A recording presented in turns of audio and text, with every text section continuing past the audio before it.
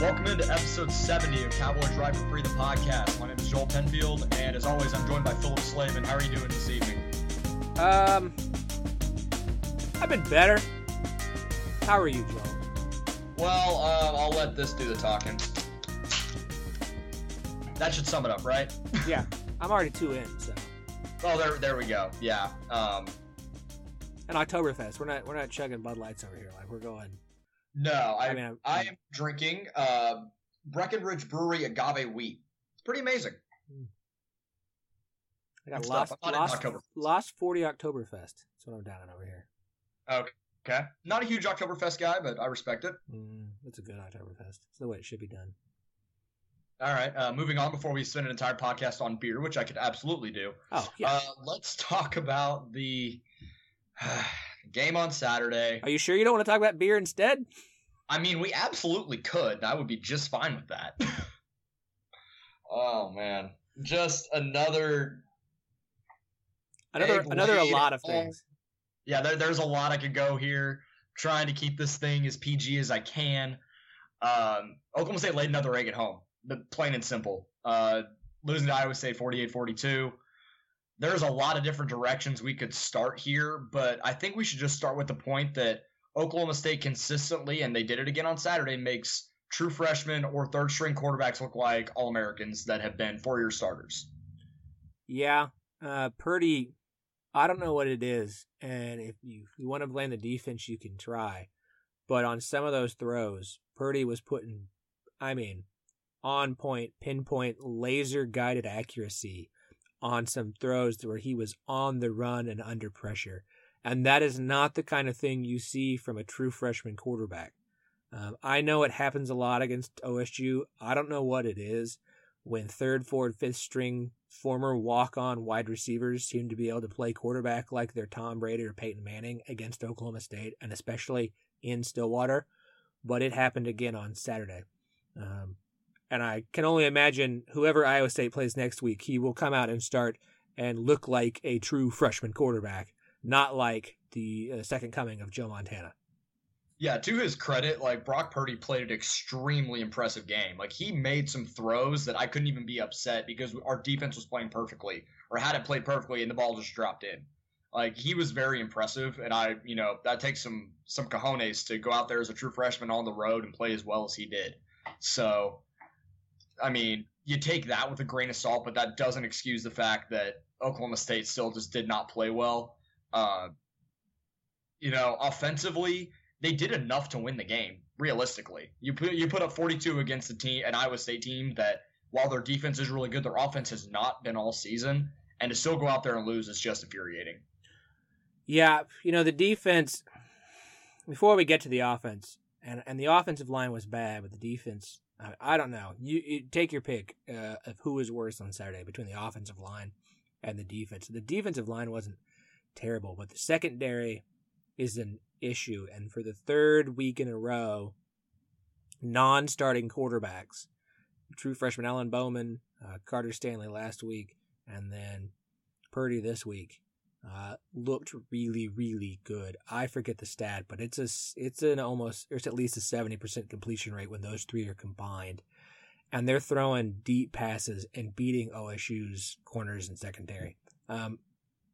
This secondary is young. Jarek Bernard, Colby Peel are getting legitimate minutes. Those are true freshmen, and they are getting real minutes in these games that matter. And it's a concern moving forward. I don't know if these guys are going to be good. I think they are. I think I see flashes of potential. They played better in the second half. But even with some of those perfectly thrown balls, there were a couple of occasions where had the defender just turned around and looked for it, they'd have swatted it down, no problem. But they didn't. And that is a concern moving forward that Coach Duffy, who coaches the secondary, is going to have to work on. Because if it doesn't get better soon, OSU is just going to keep getting torched. And if you look down the schedule with OU and Baylor and West Virginia, if you think what Iowa State did was gross, it can actually get worse. Yeah, I hate thinking that it's going to get worse, but there's a high likelihood that it's going to, and I've mentally prepared myself for that. but it's not going to get any easier to watch as a fan, that's for sure. Let's kind of go to the offense real quick, because we could spend all day talking about how bad the defense played, but at the end of the day, they did enough to try and hold Oklahoma State in the game in the second half to where it still was winnable.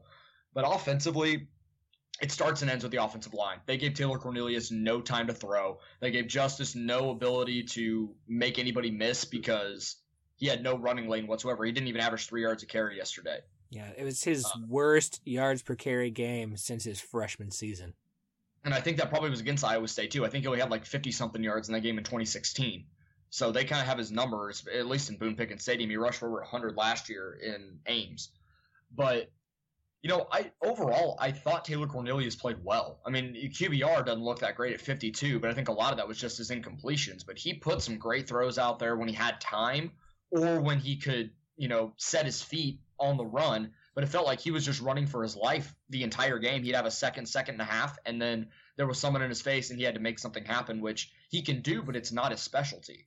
So I'm really concerned that the offensive line is going to do this season in a way that Oklahoma State may not even make a bowl game. I know that might be a little bit of an overreaction, but if they don't win this week, I'm deeply, deeply concerned that we won't go bowling at all.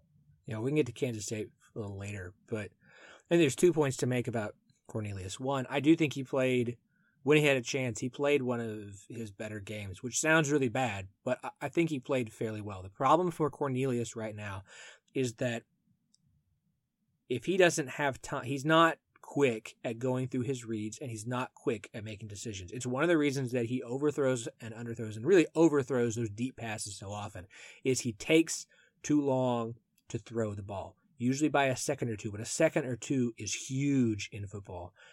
And when defenses are able to get to him, especially with an offensive line that it's given up putting defenses in the backfield so often, and there were white shirts in the backfield all day on Saturday, he can't get the ball out quick enough. He can't make decisions and he can't make reads quick enough to be able to force the defense to not blitz so often. And that's exactly what Iowa State did. They threw blitz after blitz after blitz because it kept working and Cornelius couldn't beat it. And I don't know if that's something that you can fix with him this season. I just don't think he's that kind of quarterback. I think he needs a little time for things to develop. And when he has an opportunity, he can be pretty good. But with this offensive line, and as porous as it is, and has been so far, I don't see how he's suddenly going to be able to get quicker, especially getting the ball out fast enough to adjust to make defenses stop blitzing and actually hang back. Yeah, it's a problem, and that's for sure. It doesn't help when his receivers will drop wide open passes or easily catchable balls. That doesn't help the morale at all. We saw that a couple times last night as well. I think that just the infuriating part, at least for me, was Oklahoma, and this is just like a little thing, but it was the fact that on 3rd and 18, Oklahoma State was trying to run play action. Like, there's no defense is going to try and fall for that. Like, there's nothing you're going to do on that play besides just throw it deep. So even trying to run action just made zero sense to me. Yeah, there were a number of play calls I wasn't really happy with. One of the decisions. I mean, there's not many plays in the playbook. So there's not many plays in the playbook for 3rd and 18 to begin with. No. But to try and fake a run there just makes zero sense. Well, I mean, that's conservative Gundy coming out. Conservative Gundy came out a lot in this game. And, I mean, we've seen conservative Gundy rear his ugly head in both losses, specifically right before halftime. I mean, instead of calling a timeout with 2 minutes left when you knew you were going to get the ball and allowing yourself some time to try and march down the field and maybe at least attempt a long field goal, he didn't. They got the ball back. They had 16 seconds and they ran the ball, which is exactly the kind of Gundy thing to do. It went nowhere. And they just went to the locker room. I mean, it's the same thing they kind of did against Texas Tech 2 weeks ago. It's the same thing. I always go back to that West Virginia game last year where Oklahoma State could have put the nail in the coffin in the first half, but decided not to. West Virginia got the ball back, marched down the field, and scored a touchdown. Now, OSU won, but it let West Virginia get back into that game last year. And it's such a Gundy thing that we've come to expect where it's the end of the half, we need to go down. And you were only down 9 points at halftime. You go down, and if you make a field goal, it's a 6-point game. It's an entirely different game going in the second half if it's 6 points instead of 9 going in halftime. but Gundy refuses to do anything, and I also think that's what's cost him in both losses. Look, I like Gundy. I'm not someone who thinks Gundy needs to go. If you're one of those people, that's fine. You're allowed your opinion. You're wrong, but that's fine. It's your opinion. But for the second time this season, Gundy's been out-coached by a coach who was more willing to throw everything and be aggressive. Because what Iowa State threw at Oklahoma State this weekend was brilliant. That, if you paid attention to Iowa State coming into this game, that was not Iowa State's offense. They weren't doing quarterback runs. They weren't doing that much RPO. They weren't doing screens and quick slants. They weren't doing that in the play. That was not in the playbook. That was not on tape. And they threw that stuff out left and right at Oklahoma State on Saturday. It's a completely different scheme with a completely different quarterback no one had seen all year. But the same thing can be said for the defense. I think it was Robert Allen. I was listening to the radio broadcast on the way back home most of the second half. And Iowa State against OU and TCU basically didn't run a corner blitz either game. They ran at least 6 against OSU on Saturday. They blitzed the snot out of Oklahoma State on Saturday. They weren't a blitzing team, but it was working, and that's what they did over and over and over again.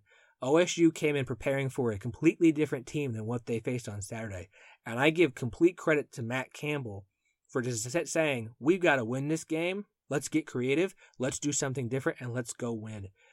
And Mike Gundy got beat because of it. And it's the kind of thing where Mike Gundy gets beat a lot. When he goes with a simple thing, he's conservative. They don't try and do anything different. And they get beat time and time again. Used to, it only really hurt them in Bedlam games. Now it's hurting them against Texas Tech and Iowa State. It's almost like making adjustments week to week to figure out how to beat your opponent on something not on film is a key to success. I didn't realize, again, I say this every week, I didn't realize that was that hard of a concept. Well, but you can't, how do you prepare for something you've never seen a team do? Fair, you can't do that. But you could also argue that, because I think the defense did a decent job adjusting in the second half. They really did. They did, yeah. They made changes. They pointed at things. You didn't do this, and especially specifically the secondary. We talked about this. Played better in the second half, but the offense didn't. You were still looking for Justice Hill runs where you weren't getting him out into space. You weren't getting him the ball in space. Speaking of runs, where has J.D. King been? Did he have? He didn't have a carry the entire game, and that's the guy I think is going to do a better job of bulldozing his way through a couple of defenders. I like Justice a lot. He's really, really good. He can make a guy miss. But you can't make the second and the third guy miss, especially when they're hitting you 4 yards behind the line of scrimmage. Yeah, he had 0 carries yesterday. I'm looking at it. Justice had 24. Taylor had 14. Chuba had 2. And that's pretty much everyone that touched the ball. Did he have 14, or did he just not get rid of the ball 14 times and either get sacked or try and run to do something? Well, the box score says 14 carries, but I'd say at least 9 to 10 of those were him having to desperately scramble away. That's my guess. Yeah, and I think carries count in sacks, if I remember correctly, which, yeah. I think, yeah. So. And he got sacked 6 times? 7 times? Yeah. Yeah, that'll do it. Actually, I'll look at that real quick. Yeah, he got sacked 7 times. By Iowa State had 7 6 different sacks. Guys. Iowa State had 6 sacks coming into this game on the season. 6. They had 7 on Saturday. Yeah, by 7 different guys, too. That's kind of impressive, actually. Maybe we shouldn't have thought Mike Gundy was just being an idiot when he said that the offensive line was a problem and that they couldn't really run the ball after that Texas Tech game.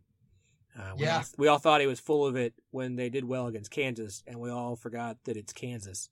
And as we said coming into this game, Iowa State's got one of the better defenses in the Big 12, and they schemed beautifully to beat Oklahoma State. They did, and they completely outplayed, outmatched, outcoached everything, yesterday. And, credit to Matt Campbell for bringing in a new game plan and just kind of kicking our teeth in, really, on our home field. And that it just continues to boggle my mind that Oklahoma State's lost 5 of their last 7 home conference games. Yeah, I don't know what the problem is at home. I've seen some quote-unquote theories on Twitter. I think most of those are just upset people making nonsense accusations and thoughts. I don't know what the problem is because the fan base is loud. They're into it.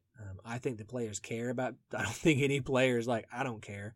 I don't think anyone likes losing at home. But for some reason, right now they've been better on the road than at home, and it is astounding and confounding. And I wish that we had an answer. But I mean, I've watched all these games like you have and everyone else has, And there's nothing that says this is the reason that OSU's finding ways to win on the road, but can't seem to do so at home in the Big 12. Now that may change this week against Kansas State, but I don't know what's going on. I don't. Yeah, I wish there was some kind of thing we could point to, but I just don't. I just have no idea where it's just mind-boggling. It really is how Oklahoma State can just lay eggs at home, but then find ways to win these close games on the road. Like it doesn't make sense. And I think I saw a great tweet. I can't remember who said. I think it was Kyle Cox from Pistols Firing. Said no, it was Kyle Boone that said, at 12, Oklahoma State's down 12 at home. Going into the fourth quarter, last 3 years, you still feel pretty good. Oklahoma State can come back. It felt insurmountable. It was something to that effect, and that's really like. Well, that's the difference. And I just felt like, yeah, I just don't feel good about this game at all, and that's just obviously a lot of the turnover from the team, from the last couple of years, but it's a bizarre thing to have that. That's the difference between Taylor Cornelius and Mason Rudolph. Like, you're absolutely right. That is alone is the difference. If you've got Mason and James Washington on this team, you're feeling good. You had Mason on this team, you'd have been, all right, we've done this before. Plus, they've done it before, we can do it again. It's a whole different team. Mm-hmm. Sorry. And so far, we haven't seen anything to convince us that they can come back from a deficit because you've had an early deficit against Boise State, but it's not the same thing. Like it was an early on deficit. Yeah, you haven't seen them. I mean, Texas Tech and I think the second half of Texas Tech is why you can't necessarily believe OSU is going to come back in the second half, because this is the second time. I mean, they scored more this time. Well, obviously, they scored nothing in the second half against Tech, but it's the combination of can this defense get stops and can this offense score? And I don't have a lot of confidence moving forward in what this team can do. My question is, can you get past Kansas State and get to the bye week and start figuring some things out? Because this season is, and I know it sounds like an overreaction, this season is on the edge of being worse than 2014 right now. And if you look at the schedule, I don't think that's an overreaction. I don't, especially after what happened with teams this weekend. No, I agree with you, and I think you tweeted this out last night and said this game is a must win. We talked about it in Slack, and you said this game is a must win, and I looked at the rest of the schedule and went, absolutely. Oklahoma State has to win this game, get to the bye week, refresh, recover, and then you have Texas coming in the next week, right? So you're at Kansas State next week. You get a bye week to try and recuperate. The last 5 games are in order: Texas at home, at Baylor, at OU, West Virginia, and at TCU. That is Texas, who I'm not going to say Texas is back, but they look legit. OU, whose offense is still good, they just have a bad defense. West Virginia, who looks like mistake prone. I still think West Virginia is this year's OSU from 2017. I think there's a lot of comparisons in what they do well and what they don't. And then you're at TCU, which if you don't beat Kansas State this week, and even at Baylor, like Baylor has the potential to pull off a win somewhere. And as poor as the secondary has played for OSU at times this season, Baylor can chunk that ball down the field. Charlie Brewer's got a cannon. Charlie Brewer, I still think, is one of the 3 best quarterbacks in the Big 12 this year. Like, I'd put him third. He just doesn't have a good team. That game has scared me all season, especially sandwiched between Texas and Oklahoma. So outside of Baylor and Kansas State, where are you guaranteed another win? I looked at ESPN's FPI. Somehow OSU still favored against Texas and Baylor, and Kansas State, and even West Virginia a little bit. But TCU is now at 50%, and so I don't. 6-7 wins is now the high end ceiling for this team, and the floor is not good. Like 5-6 maybe. I mean, honestly, the floor is now 4 where you're at right now. crazier things have happened. OSU beat Right. OU in 2014. I'm not saying that OSU is done by any means. I think these coaches are smart. I think they can rebound. I think they can make changes and adjustments and figure some things out. But they've got to figure out how to win this week with what they've got, because I don't see any wholesale or full-on changes heading into Kansas State. If those are going to happen, it's going to be in the bye week, so they have 2 weeks prepared for Texas with those. So they've got to figure out how to get out of Manhattan with a win this coming Saturday. I don't want to touch too much about that. We'll have another podcast on that up on Thursday. Let's go with something that I think was positive for the game, and that was the uni combo. Oh, that was nice. That was nice. I know you're not a huge fan of the Ed Hardy helmet, but what did you think about it all black? I like all black. I don't. It doesn't have the impact for me it used to, because they've done it enough times, and I think the orange pants are so awesome with the black and black that I think black orange is better than black. I understand that everybody loves all black. I understand recruits love all black. It's an awesome look. It really is. How do I put this? It's not my favorite, but it's a great look. Oh, it looked really, really nice on the field. I was very impressed with it. And I know we kind of alluded to this in the last one. I just don't like Iowa State's uniforms at all. No. Just something about it. No. No. Their updated Ronald McDonald restaurant look is just, it's like modern USC, and I don't mean that in a good way. I don't like I don't like the uniforms. I agree with you. Yeah, so at least we found something positive to talk about with this game. There was a ton of negative. At least we look good on the field. Yeah, absolutely. That's something.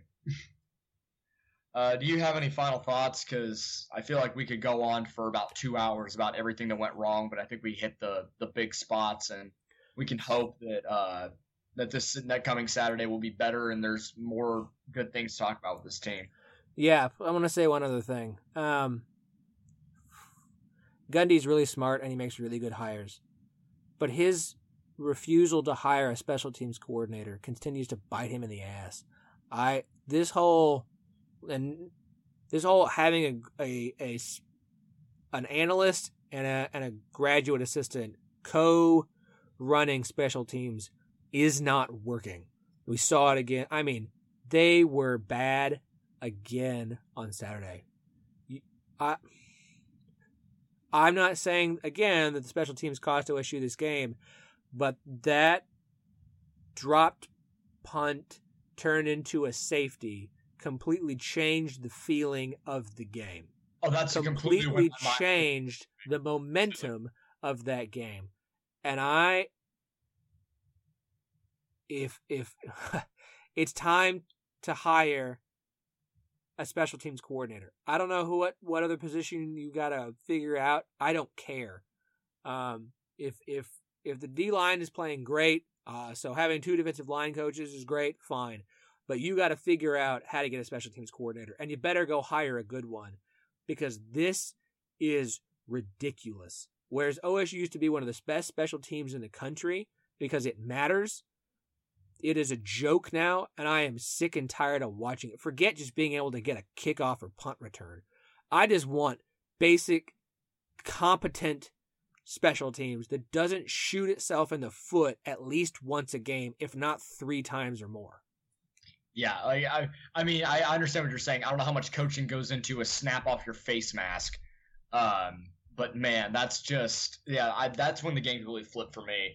Like, I had a feeling, I still kind of thought at that time, okay, they can try and bounce back, but then quick touchdown from Iowa State, and I went, this doesn't feel good. This just does not feel good. And it's crazy how a little play like that in the grand scheme of things is not always the end-all be-all. It completely changed the complexion of the game for Oklahoma State and Iowa State for that matter.